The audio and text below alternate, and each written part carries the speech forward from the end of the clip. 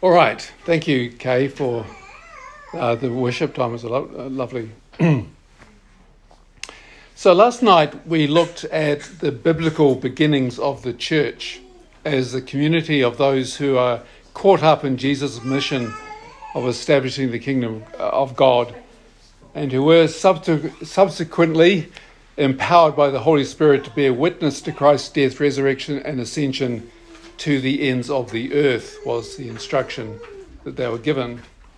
We also saw how in the New Testament the church is first and foremost a gathering of those in Christ for the purposes of worship, witness, instruction and service, to be limbs of Christ's body. And as Kay shared this morning, the idea of going to church is not quite the same as going to a body. I mean, you are the body, you don't go to the body. And so the image of the body is, Paul's distinctive metaphor for the church. The New Testament accounts themselves cover the so-called apostolic age. So that's a period of time from Jesus and the apostles and their immediate followers, when they were still alive and active, probably up until the end of the first century. So, the usual understanding is John's Gospel was written in the 90s, and John was a very old man at that stage. And so the apostolic age covers the first century, the time after Jesus up until the turn of the century. The next 250 years or so covers the post-apostolic, or if you like, the ante-Nicene period. That's the time between the first generation of the Jesus movement that we read of in the New Testament and the Council of Nicaea in 325. The council agreed on the famous Nicene Creed, which has formed the basis for Orthodox Christology ever since. And I've just copied the first couple of lines out of that. I'm sure you will recognize it. We believe in one God, the Father Almighty, maker of heaven and earth, all that is seen and unseen. We believe in one Lord Jesus Christ, the only Son of God, eternally begotten of God, God from God, light from light, true God from true God, begotten not made, one in being with the Father, and so on. It goes, using Greek philosophical concepts to try and capture the relationship between the Son and the Father. So that's why it's the ante-Nicene, the before Nicene period. We could also call this period the pre-Christendom period, or the pre-Constantinian era. That is the time before the church became the official religion of the Roman Empire. The Council of Nicaea was actually convened and chaired by Emperor Constantine to settle a raging theological dispute within the church and to agree on what the empire's sanctioned religious belief would be. 10 years before that, Constantine had become the first Roman emperor to embrace Christianity. You may know the story around it. He had a vision on the eve of battle and saw a cross in the clouds, and he heard the words, "In this sign you will conquer." And he went on to have a victory in this battle, civil war it was, and he subsequently took the hint and decided that Christianity was the horse to back. And so he legalized Christianity and he endorsed it as the imperial religion. And naturally, that would have been welcomed, I'm sure, by many at the time as evidence that the gospel had finally triumphed over paganism. In fact, Eusebius, the early church historian, sort of speaks of it almost as though the kingdom of God had come in its fullness at that point. Interestingly, as a kind of footnote on this, because people talk about Constantine becoming the first Christian emperor, it was actually another 25 years before Constantine himself was baptized as a Christian. And he underwent baptism because he feared that he was about to die. And so just weeks before his death, he went through the church's rites of baptism. Up until that point, he had refused to accept the church's entry requirements. But when death was beckoning, he finally became a Christian. And evidently, it was a very powerful experience for him. And at any point Constantine became a Christian, then it was probably then, not 25 years earlier when he decided to adopt Christianity as the religion. Anyway, that's just by the way. The result was the emergence of Christendom, or imperial Christianity, by which we mean that merging of Christian religion, politics and culture that prevailed in the West up until very recently.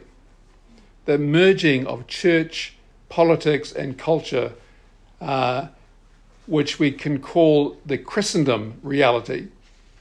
Essentially, in Christendom, one's Christian identity depends on geography and genes, rather than on voluntary confession and commitment.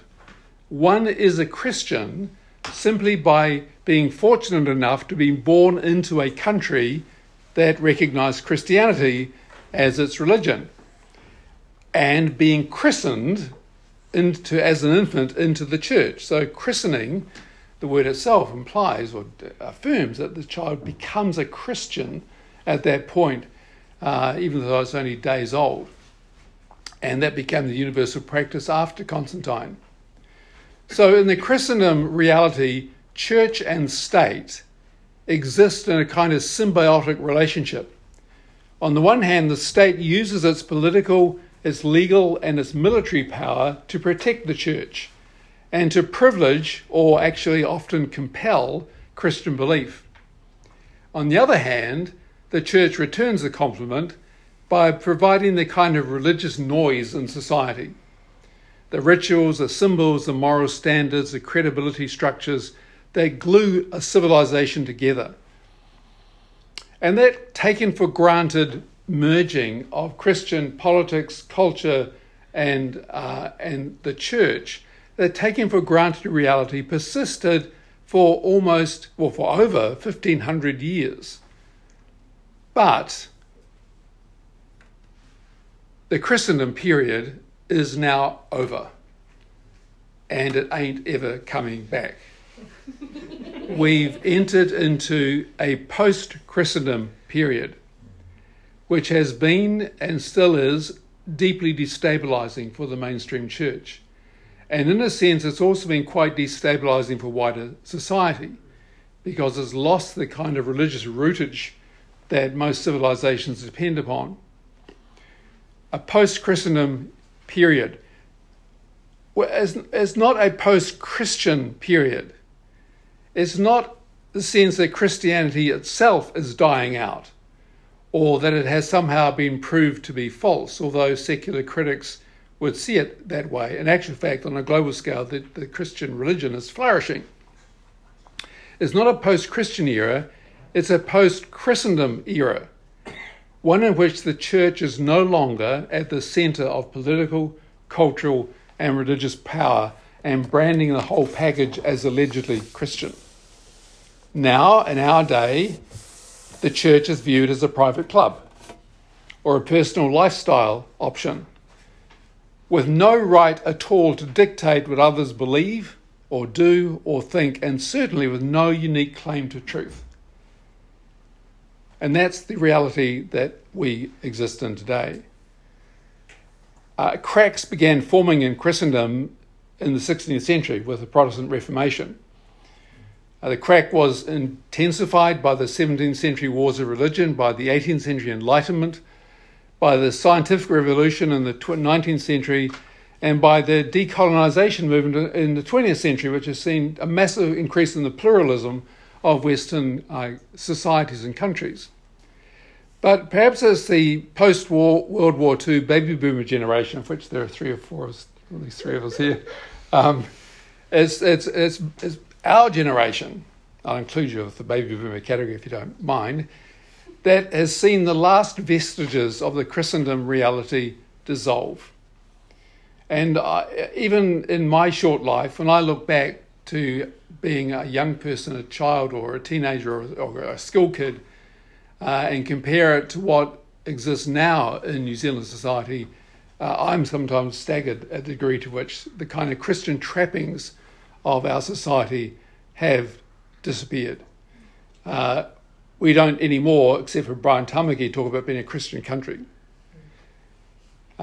We still sometimes have national flags in churches, which I regard as a kind of heresy. When I was at school, I went to a new state school in Wainuiomata, of all places, we still sang hymns in the assembly. I can't remember whether the headmaster dared to pray, but many schools still had prayer in their assemblies. It was still a day when most infants, regardless of the parents' belief or affiliation with the church, most infants were christened, as a matter of fact. Television on Sundays had no ads because it was Sunday. The only thing that's still left is Good Friday, being a time when the shops are closed. We all know that the garden centres fiercely oppose that in our day. There's no longer any religious programs provided on public media. There used to be on a Sunday. We got hymns of praise, I guess, at 10 a.m. on Sunday morning. But it used to be, a part of the national broadcasting system was to provide some kind of religious program on a Sunday. We still hold civic ceremonies like Anzac Day in the cathedrals, which again I have real problems with. We have chaplains in the army that are not only chaplains to the army, but they're actually military officers. They're part of the army, sort of they're one foot in both camps. But if we go to England, we think of the established church. The Queen is the defender of the faith. Bishops are in the House of Lords just by virtue of being bishops. And I guess in the American situation, the version of Christendom is American civic religion, which has a kind of Christian tinge to it, but really isn't. But, God bless America and God we trust, one country under God, all that sort of stuff. All that is the last vestiges of Christendom. And, it really, think, for example, recently the prayer that opens Parliament wasn't abolished because they thought it's good to hang on to the tradition of having a prayer, but it was de-Christianized. The references to Jesus Christ, I think this is right, were taken out and became a much more generic kind of prayer. So all those are, I think, the fraying edges of the last vestige of Christendom dissolving before our eyes. And I think recognising the far-reaching changes associated with the demise of Christendom is a really important factor for rethinking what the role of church means in a society where the Christian noise isn't just assumed as the way it should be. And rather than hankering for the good old days, when the church was at the centre of society and was respected or feared in equal measure, it used to be that when I was a child, I remember that if a minister was pulled over by the police for speeding, he was never given a ticket because he was a minister. So whether that's respect or fear, I'm not sure. But rather than bemoaning the loss of Christendom, perhaps it's more useful for the church today to sort of reach back to the period before Christendom, to the period of the New Testament for sure, which remains our kind of normative reference point, but also to the post-apostolic age for the following couple of centuries. Because in both cases, when we go back to that period, we're seeing the church trying to live its vocation in a pluralist kind of context. They wasn't living their faith in a kind of Christian context, and that became, after Constantine, the norm. But they were living the faith, they were following Jesus in a pluralist and often very hostile setting. And to look at that as an example, not only for the context it was in, but also for how it exercised moral and spiritual power, in spite of, or maybe actually because of, its marginality, because of its human powerlessness.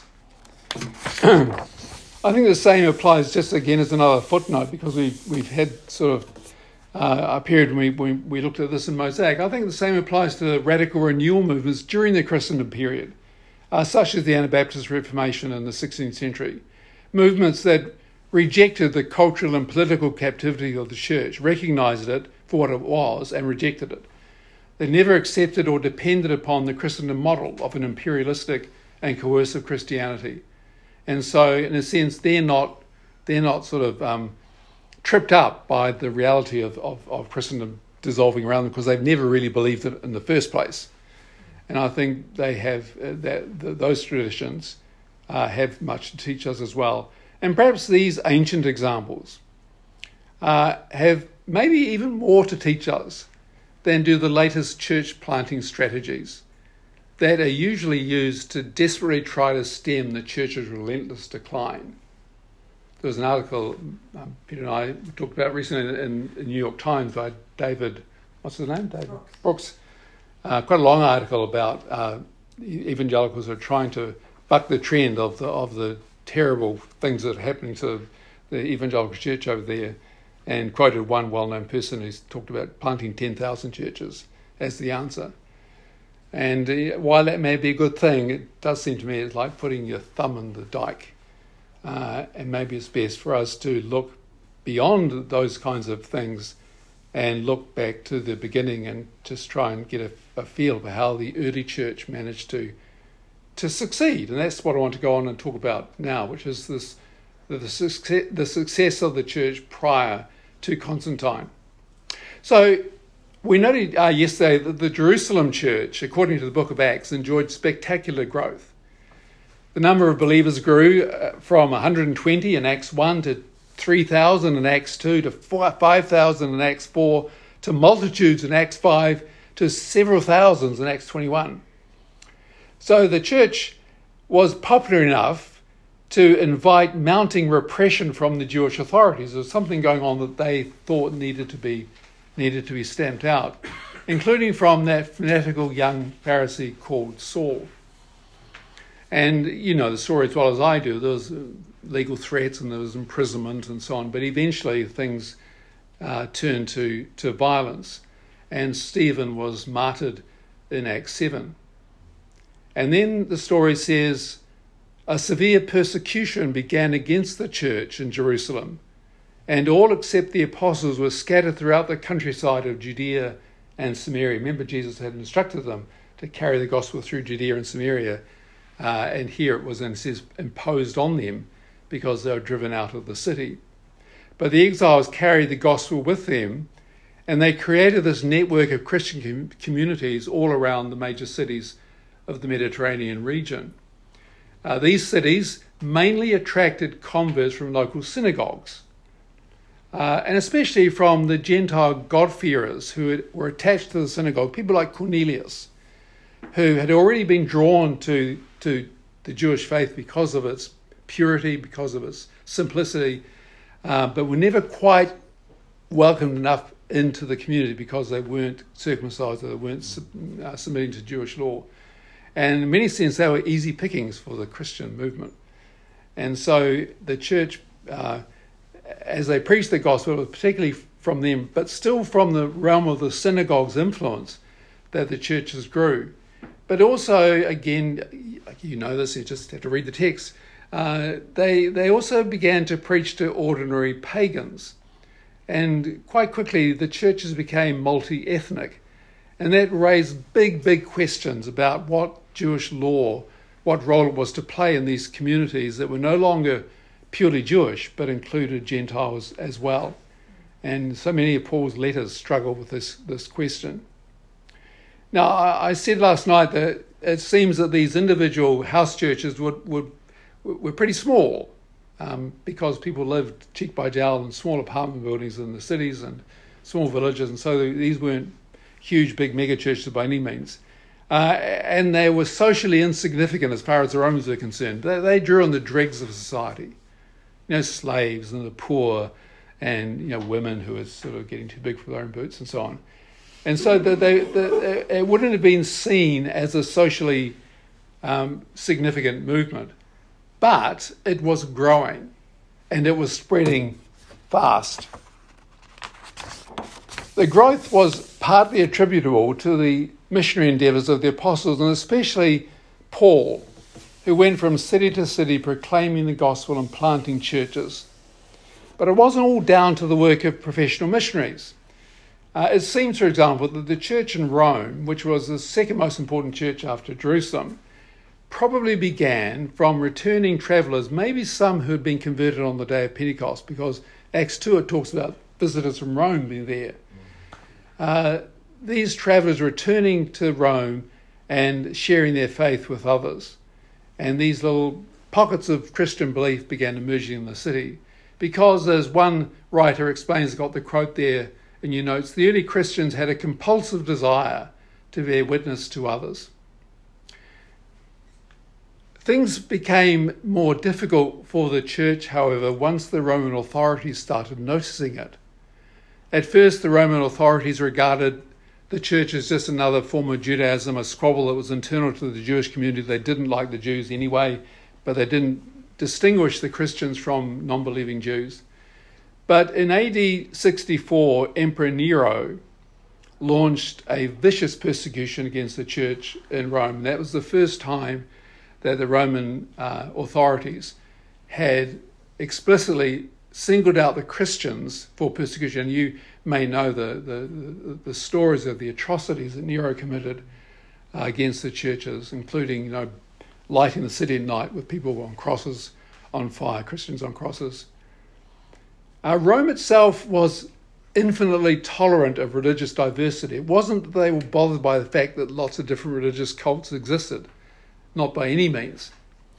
But if any group caused social unrest or refused supreme devotion to the emperor, then it was liable to be suppressed. And we know from the book of Acts that the Christians often incited popular hostility from the synagogue leaders. Paul has constantly been run out of town, sometimes just in order to save his own skin. And we know of occasions when the commercial supporters of pagan worship also got upset about the fact that Paul was preaching the message he did. So the Christians did cause local unrest. And like other Jews, they refused to acknowledge Caesar's claim to divinity because for them, only Jesus is Lord. Which means that earliest Christianity was always vulnerable to violence. I think I mentioned to you that when I was doing my stroke recovery reading of the New Testament aloud to myself in vast chunks, one of the themes that kept coming through when I read the thing in great chunks was just how much there was violence just beneath the surface all the time. There were always people out to get Jesus, always trying to catch him out, and eventually they did and killed him. And the same occurred right through the book of Acts. There's always violence just beneath the surface. And the church was vulnerable to that because it was a dissident messianic movement that enjoyed no official recognition or protection from the authorities. And yet, despite that, talk about fragility, despite their marginal status, the church grew rapidly. It's been estimated, I don't know how they estimate this, but this is the kind of consensus view amongst ancient historians, that by the beginning of the 4th century, anywhere between 8 and 10% of the imperial population, which had been between 5 and 6 million people, belonged to the church. Which means, if that is true, and Alan Kreider, who was a dear friend of Margaret and mine, who's written on this material, thinks that's maybe a bit optimistic, but if it is true, it means that during the previous 250 years, the church had grown at 40% a decade, which is enough to make the modern church growth movement's eyes water with that kind of growth. Good R value. Sorry? Good R value. Yeah, exactly. So, in other words, the church succeeded in bearing witness to the ends of the earth and in becoming a significant force for change in the lives of millions well before the birth of Christendom, when the resources available and the rules of the game changed dramatically. So how do we explain this? And with our Christendom mindset and our Christian background and a society that's been so deeply shaped by Christianity, we don't often realise just how surprising, how improbable this level of growth actually was. How is it to be explained that this movement that began with a sort of crucified Messiah in a back region of a small province in the empire ended up growing and becoming such a significant religious movement. How is that to be explained? Nobody was ever compelled to join the church. Nobody was forced by invading armies or the passing of laws as happened later. I remember one time, it just popped into my mind, going to some Russian icon display, and when you sort of followed the text on the walls, you know how they have the sort of the explanations, when something like 11th century, all of Russia became Christian, because that was the time when the Tsar decided to become a Christian or whatever he was, and everybody suddenly was a Christian whether they liked it or not. That didn't happen in the pre-Christendom period. And there were powerful disincentives from joining the church. Why would you want to join a church where you risk martyrdom and rejection by your family and public ridicule and gossiping and punishment from unbelieving masters and from unbelieving husbands? Why would you want to belong to a community like that? And yet, people did, and the church grew. And so the question is, how do we explain this? What was the key to the success of the church? If by success you mean the fact that it spread its witness and people were drawn to it. Well, I think we can tick off the things that it wasn't due to. It wasn't due to the methods that are familiar to the modern church growth movement or to the evangelical or the modern missionary movement that we all know so well. It wasn't due to public evangelistic campaigns. They simply did not happen. From the mid-60s onwards, the church was a prescribed superstition, so bearing public witness, the way Paul did, was dangerous. And the church did not seek public attention. There were no decades of evangelism, such as the 1990s were deemed as a way of saving the Anglican Church from devastation. The closest thing that Christians came to public testimony was when individual martyrs suffered interrogation or public execution for their faith. They were not due to any organised, planned missionary strategy. There were no missionary training schools. There were no missionary societies, of course. There were no trained and accredited evangelists. There were no iconic missionary heroes. There was no second Paul. There was nobody after Paul's life who replicated Paul's missionary endeavours. There was, and this might be a real surprise, there was no appeal to the Great Commission in Matthew 28. Go into all the world and preach the gospel, the one that we've all been brought up on. Because the early church thought that was for the first apostles and Paul, and they had done it already. That was their task. Also surprising to us would be the fact that there were no seeker-sensitive worship services. There was no attempt to use Christian worship services to attract unbelievers. In fact, quite the opposite. From the late 2nd century onwards, non-believers were barred from coming to a Christian gathering, with deacons actually serving as bouncers on the door to make sure that unbelievers did not creep in to a meeting. They were especially excluded from participation in the Eucharist, which was considered too holy, too potent, and too spiritually dangerous for curious onlookers to dabble in. Worship services were designed to enable Christians to worship God, not to entertain or fascinate or attract outsiders.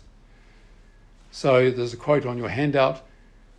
Christians did not worry the absence of pagans from their services constituted a lost opportunity. Their worship was not evangelistic. It was not seeker-sensitive. Their intent in worshipping was to glorify God, not to attract outsiders. So there were no cafe churches. There were no music festivals. There was no alpha courses. There was no bring-a-friend dinners. There was no attempt to lower the barriers to belonging, to make it easier for people to come and understand. In a sense, and this might be a bit of a shocking thing to say, but as I sort of read and researched in this area, I got the sense that the early Christians actually felt no pressure to save the lost, because they saw salvation as God's responsibility. and their role was to be co-workers with God. And they knew, both from Scripture and from their own experience, two crucial things about the way God works for saving purposes. The first is that God is apparently incredibly patient, incredibly long-suffering, that he works mysteriously and inexorably over long centuries to accomplish his work of love. They wrote treatises about patience. That was a virtue that they saw as being a primary virtue for Christians, and it was modeled on the fact that God is a patient, long-suffering, forbearing God. And the second thing they knew is that God's supreme appeal to humanity, God's supreme way of speaking to humanity, is through the incarnation of Jesus Christ, who shows us the truth and who teaches us how we are to live the truth. And these two insights generated a kind of concern for quality over quantity, for Christian formation over popular marketing, for lived example over verbal enticement. And yet, despite the fact that those things that we are so trained to regard as the key to being a faithful witness in the world, despite the absence of all those things, the church grew. It grew in numbers, it grew in depth, and it grew in strength. And even renowned secular ancient historians have puzzled over why this occurred, how it's to be explained. And the answer is, I think, pretty clear. The chief reason why the church grew was the attractiveness of the church's entire package, or if you like, its entire way of life. People were attracted at 3 points in particular. Some were drawn intellectually to the central beliefs of Christians, and especially the belief that Christ had conquered death. And therefore, there is no need to fear death any longer for those who believe. That was an incredibly attractive thing about the Christian message. And it was in our songs earlier this evening. So they're attracted to the kind of, if you like, the kind of intellectual superstructure of the faith.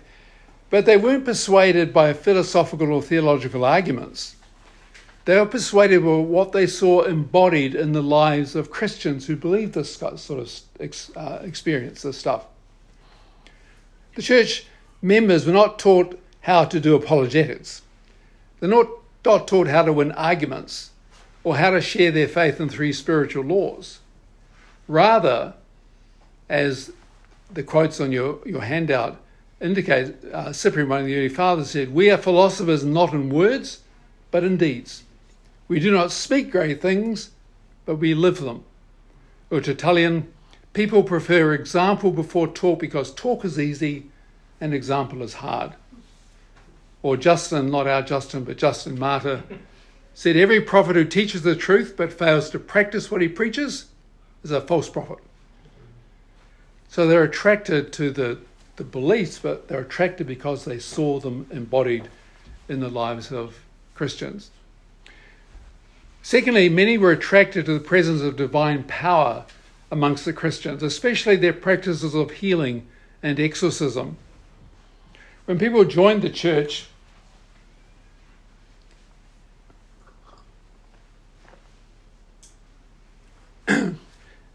when people in antiquity, and you get the sense when you read, say, the epistle to the Ephesians or Colossians, you get the sense that people in antiquity felt oppressed by predatory spiritual forces. They felt vulnerable to these spiritual principalities and powers, and they used magical and occult practices to try and protect themselves from these evil spiritual powers. When people joined the church at baptism, they renounced Satan and they underwent actually repeated exorcisms. It was probably a bit formulaic, but it was still a kind of challenge to the role of or spiritual evil forces in their lives. Their worship gatherings as well obviously pulsated with God's presence and God's power. And particularly striking was the role that prayer played, this sort of passionate collective prayer for provision and protection in what was a very precarious world. Not that outsiders saw this bubbling energy firsthand, because they weren't allowed to come. But what they saw was its results in the lives of their neighbours. And many craved the same kind of freedom and fearlessness that they saw their Christian neighbours display. But the most important thing to explain why the church was so attractive to onlookers, the most important thing was the ethical conduct of the believers. The way that Christian conversion created better people. The most reliable means of communicating, Alan cried again, the most reliable means of communicating the attractiveness of the faith to others and enticing them to investigate things further was the Christian's character, bearing and behaviour. The habitus, the whole habitat in which the Christian lived was crucial to this attractiveness of the gospel. Especially notable to onlookers was the way that Christians showed hospitality to travellers, the way they shared their food and their resources with the poor and the needy, the way they visited prisoners and the sick, the way that they rescued infants who had been exposed by their fathers because they didn't want the child, the way they cared for widows and orphans, which was the sort of almost iconic self-defining practice of this community, is care for the widow and the orphan. The way they maintained sexual purity and fidelity, the way they avoided anger and retaliation and killing of every kind, the way that they spoke truthfully and were honest in their business dealings, the way that they accorded value and dignity to slaves and to women and to children, the way that they were bound together by strong ties of love and service. So again, Tertullian, one of the early theologians, said that the heathen say, Vide, look how they love one another and how they are ready to die for each other. So according to one historian, the practical application of charity was probably the most potent single cause of Christian success. So the answer to the question is, why did the church grow? The answer to that question is, the church grew by attraction more than by proclamation. And the attraction stemmed by consciously modelling themselves on the life and teaching of Jesus. So again, Justin Martyr, they have the commandments of the Lord Jesus Christ himself engraven on their hearts, and these they observe. So the next question becomes, well, how did the church ensure such attraction occurred? How do they ensure that Christians were truly converted into a Christ-like way of being? And that leads us to the notion of conversion. So if you're still with me, number 4 on your list. Let's go back to the day of Pentecost, because there's a really fascinating contrast that occurs in the subsequent centuries to what prevailed in the New Testament period.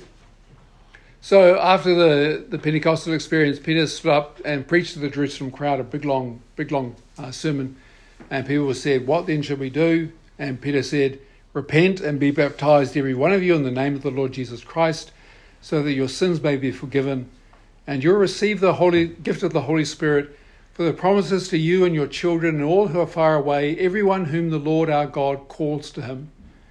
And he testified with many other arguments and exhorted them, saying, save yourselves from this corrupt generation.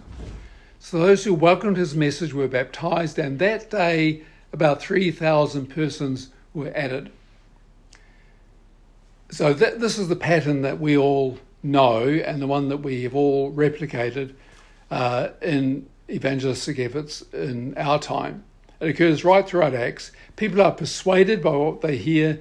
they confess their faith, they receive the gift of the Spirit, they're baptized in water, all in rapid succession. Sometimes, on the same day, the same sort of sequence of things happen. So we all recognise that, and we still do it. Certainly in the evangelical churches, that is still the method that we follow. Fascinatingly, however, I find this fascinating. In the post-apostolic period, in the next couple of 100 years, the whole process of conversion or Christian initiation was dramatically slowed down. Baptism and incorporation into the life of the church were delayed until a period of instruction and formation had occurred, lasting for several years. Now, we tend to think of Christian formation, or to use the theological term, sanctification, as subsequent to initial faith and baptism. You get in the door by faith and baptism, you belong, and then you start to work on the issues that you need to change in your life. That's the way that we think about it, the way that we're almost encouraged to think about it in the New Testament. But for the early church in the subsequent centuries, this formation or sanctification was seen as a prerequisite for baptism and belonging. So baptism and full incorporation in the church came last, not first. And the main reason for the slowing down of the process, which did reverse the New Testament order, the main reason seems to have been contextual. So in the New Testament period, most converts came from a Jewish background. They had already been formed by the biblical story. They already knew the ethical demands of God's law. They already knew about the dangers of idolatry. And they were already formed by this stuff from the cradle. But a century later, most converts were coming from a pagan background. And the early believers, certainly the early church leaders, felt that they needed to be morally and spiritually rewired to develop a kind of Christian mindset and Christian habits that may have been much easier for a person from a Jewish background to acquire than it was for them. And that kind of profound identity and behavioural transformation, they recognise, takes time and it requires effort. It was like breaking a set of cultural addictions, and we all know how hard it is to break an addiction. And this, for them, was important. The church's witness was at stake. The church's deep-seated rejection of idolatry, of immorality, and of bloodshed could be quickly lost, or at least compromised, if pagan converts flooded into the church on the basis of simple belief alone, without a kind of conscious stripping away of the prior values and habits and practices that they brought with them from their background, and to re-socializing them into what Paul calls the ways of Christ. Now, the means by which the early church did this may no longer work for us, and probably wouldn't work for us in a post-Christendom setting. So what I'm going to go on and explain, I'm not offering as a model for the way it ought to be done today. But I think the concerns and the principles that motivated them for doing this are still very relevant for the church today. And again, without wanting to constantly tarnish American evangelicalism as a source of all things gone wrong, but the political capture of the contemporary American evangelical movement, which has attracted dozens and dozens and dozens of articles by people who are scratching their heads trying to explain what's happening and why it's happened and what to do about it. One of the articles I read described the current problem as, and I quote, a massive failure of discipleship rooted in a massive failure of catechesis. Catechesis is the Greek word for teaching. A massive failure of discipleship rooted in a massive failure of catechesis. And I think that is spot on. The long-standing failure of the Protestant evangelical church to attend seriously to Christ-like formation in its broadest sense, the kind of sense we talked about last night, when the disciples were expected to really revise their whole way of operating and being in the world, that kind of comprehensive formation, the long-standing failure to attend to that has now had deadly serious consequences for the credibility of the gospel and indeed for the name of Christ in the post-Christendom world. So, how did the early church tackle that kind of issue? They tackled it by seeing the process of becoming a Christian as a journey rather than an event. A journey that passed through 3 and later 4 distinct stages. And just very briefly, just to get a feel for what emerges from the literature around this period, the first stage was that of encountering Christian role models. So Christians and non-Christians lived on top of each other in, heavily populated cities. They lived in the same buildings. They worked in the same, I was going to say factories. I don't really have factories there, but they had the same workspaces. There's no way that a Christian could live their life in private. And some observed things happening in their Christian neighbours that they wanted to explore further. And they would talk to their neighbour, and the neighbour, being a Christian, might choose to recommend this person to the leaders of the church. Here's John Brown, he's interested. Do you think he could be instructed by you in the faith? And apparently the church leaders did not throw their arms open and said, great, another recruit. They actually did not welcome with open arms. Instead, they subjected the sponsor, the Christian neighbour, to a rigorous scrutiny. They actually called the first scrutiny. It was a rigorous interrogation about this person's lifestyle, their participation in idolatry, astrology, opulence, bloodshed, sexual immorality. Does this person do that sort of stuff? And if the person did, the person could well be sent away to work on those sorts of issues and come back later. I mean, this is so counterintuitive to the way that we think it should have happened. To show that they are really serious about their commitment, and to show that they are humble enough to be teachable. The church categorically, at this stage, refused to admit people whose occupations contradicted church teaching, such as if they were involved in the making of idols, or if they're involved in the gladiatorial contest, or whether they are in the army and they're actually involved in taking of human life. Those people could not join the church until they left their occupation behind. Again, this is so, you can imagine it happening if a person, ran a brothel and came along and said, I want to join the church. And then the pastor might scratch their heads and say, well, are you sure you're doing the right job? But when we were in the States, how many years ago was it now? Nearly 30 years ago, the Mennonite church was in a major debate about whether serving military officers could be baptised into the church. Now, no other church in the world would struggle over that, but they did. They thought the occupation is one that they think compromises the church's commitment to non-violence. And so the early church, was clear that certain occupations meant you could not join unless you changed. So they were looking for serious inquirers, obviously, who were prepared to devote themselves to personal and moral change.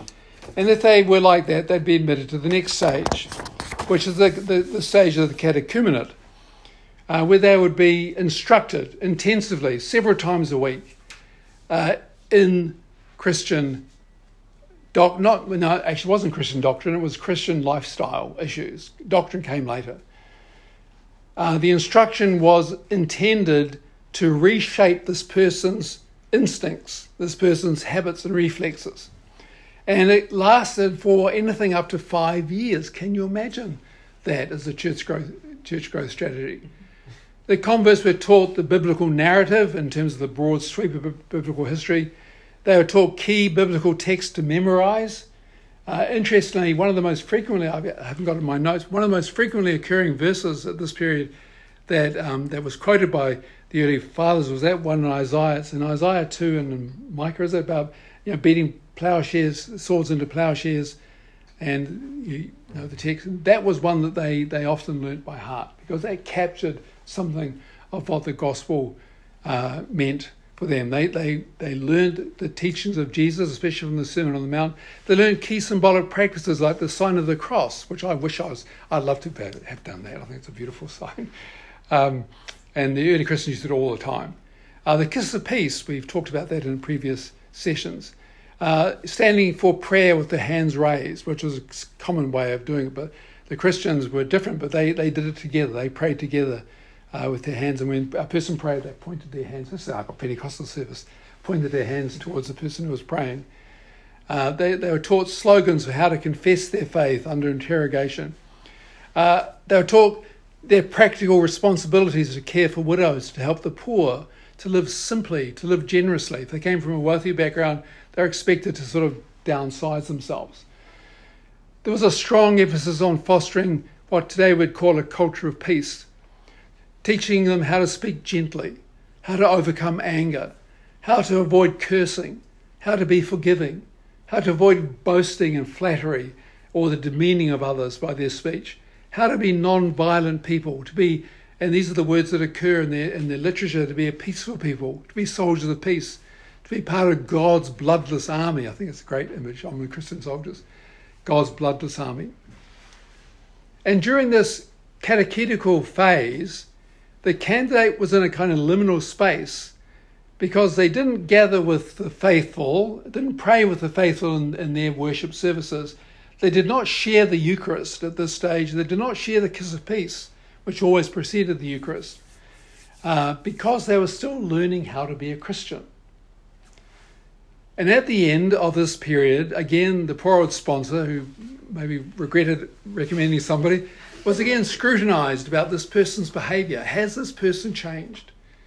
It wasn't scrutinized about, has this person mastered doctrine? Because some of that stuff hadn't been taught yet. They weren't scrutinized about the person's prayer life. They were scrutinized about the person's actions. Actions spoke louder than words. And then the third stage was a stage of enlightenment, of receiving orthodox theological belief, the so-called rule of faith, the idea of the death and resurrection of Christ dealing with sin, and the sometimes surprising doctrine they suddenly discovered of the Trinity. I mean, how do you make sense of that? They learned the Lord's Prayer. They learned other spiritual disciplines. They underwent, again, repeated exorcisms.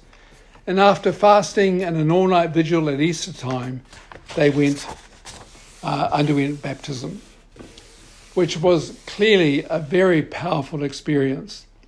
They were baptized naked, symbolizing the stripping off of worldly loyalties and social hierarchies, because I guess we're all the same when we're naked. They renounced Satan. They were signed with the cross, which again I think is a beautiful symbol. They're immersed 3 times. They're anointed with oil, and they're given new garments. And only then did they receive the Eucharist. And only then did they share the kiss of peace with other believers. And only then did they join in the common prayers of the community. And in a sense, you could say only then were they full members of the ecclesia. So it's a really interesting, counterintuitive story that comes from these early centuries. I guess the one thing that comes from it is that Christian conversion for them was more than saying the sinner's prayer. It was an extended process of catechetical training and transformation that culminated in baptism. Yes, it reversed the pattern in the New Testament, and it certainly was unlike what followed after the introduction of universal infant baptism, which happened at the very beginning of one's life. But it was obviously thought to be necessary in the context in which they were living their faith and seeking to preserve the integrity of their Christ-like way of being. And I guess the key principle that emerges from this story for us is that they saw that Christian identity requires the fundamental reshaping of one's moral and social and spiritual values and actions. The sort of stuff we talked about yesterday. And that refocusing, that reshaping focuses squarely on the teaching and the example of Jesus. And that seems to have been the most important principle behind this elaborate way of bringing people into the fold. And I guess the question for the church in the post-Christendom context, and the question for us in this context, is how do we ensure the same kind of outcome in the way that we do faith in a context that is not their context in the sense of the pre-Christian context, because our context is one in which the church's language and the church's reputation have been so deeply compromised and so stripped of its power and its meaning that I think we just can't carry on doing the things we've always done because the language is not connecting the way it once did. I can't imagine Billy Graham, for example, coming on the scene and having the same impact today that he did 50 years ago. So I'm going to skip over the next section, going to church in the ancient world, and just come to the final section.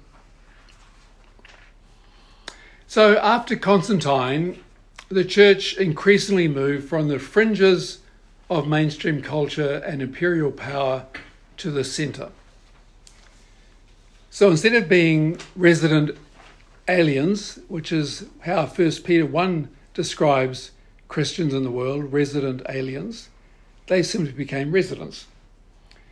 Everybody now was a Christian by birth and by enforced belief. The marriage of church, state and culture that was Christendom has been a mixed blessing. It's not been all bad by any means.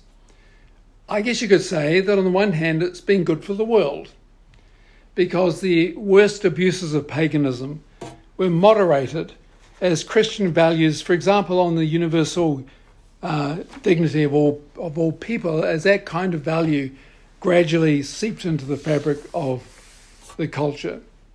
So you could say that Christendom was okay for the world, but it hasn't been all that good for the church, I think, because the church became increasingly accommodated to wealth, to power, to violence, and to hierarchical respectability.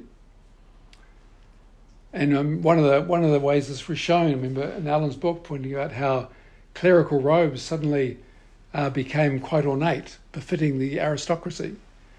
Whereas before that, an aristocrat or a wealthy person was expected to get rid of their fancy clothes and wear just ordinary clothes. But as the church became accommodated to its role in society, it allowed, to use Paul's words, it allowed the world to squeeze it into its own mould. Because in a Christendom context, the key question is not what does Jesus teach, but is it possible for everyone? The key criterion is not does it look like Jesus? The key criterion is it Bible for Caesar? Can every citizen act that way? The radical demands of Jesus were certainly accommodated, but they were confined to the monastery and to religious orders, for people who really were, out for sainthood. Everybody else in a Christendom setting was expected to live by common sense, Christian common sense, because everybody knew how to be a Christian because you were born that way, but not everybody was expected to be a disciple of Jesus. And the church's witness suffered accordingly. But Christendom is in its final death rattle, and the institutional church is reeling with decline and decrepitude. And the context that we're in is increasingly pluralistic, and that is not going to change overnight to go back to what it was.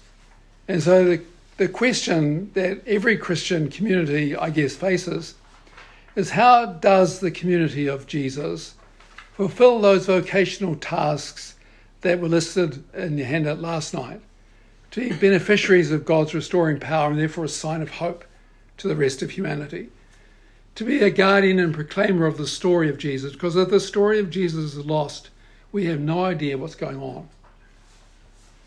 To be a microcosm of redeemed humanity in our present context, and to be an instrument for God's restoring work in the wider world. If the example of the pre-Constantine church is in any sense relevant, then the things that I would pick out from the stuff that I've covered, and I just try to get them all to start with C, really, but I just sat back at the end of this thought and thought, well, what have I learned from this process? What is it about this story, which I certainly found really interesting? I hope you found it at least a bit interesting. What is it from that story of the church in a pluralistic, hostile environment, struggling to continue the movement, as Kay said this morning, that we're here because this movement hasn't died away, as most social movements do. As they try to work, what is it that we need to really understand and stress? Well, these are the things that I pick. A defining focus on the person and the teaching and the example and the presence of Christ. Now, one says you would say every Christian tradition by definition is focused on Christ. But in reality, they're not always focused on Christ. They're focused on the name of Christ as solving a problem that enables God to save humanity. But the idea of seeing Jesus himself as the model for how we should navigate life and navigate the demands of our context is actually not that widespread. And I think the early church, put Christ at the centre. Another thing was this emphasis on conversion. The idea that the saved, if you like, are on a journey of conversion that entails an ongoing commitment to the transformation of our life in all its dimensions. An emphasis on a common life shared by, marked by rich relationships and mutual care, hospitality and accountability. Tertullians see, look how they love one another. That was the thing that made the message so attractive to outsiders. Catechetical formation.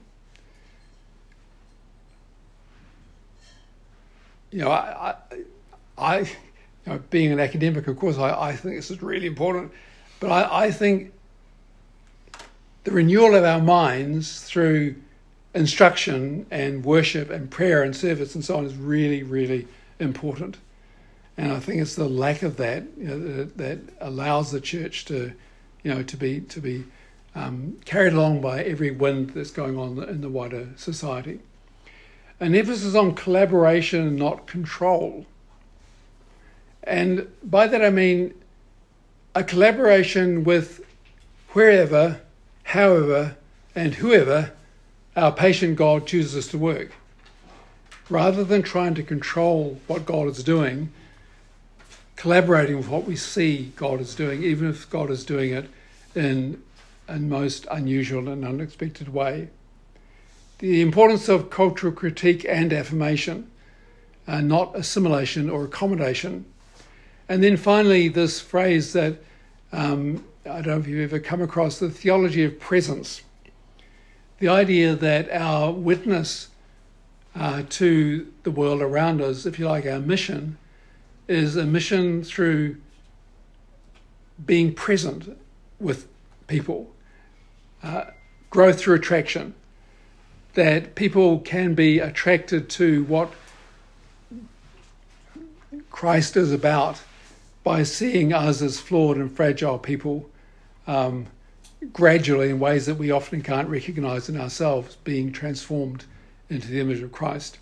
I remember that my mother, just popped into my mind when I was just reading this before this evening, my mother had a workmate who had become a Christian through observing the life of her neighbour.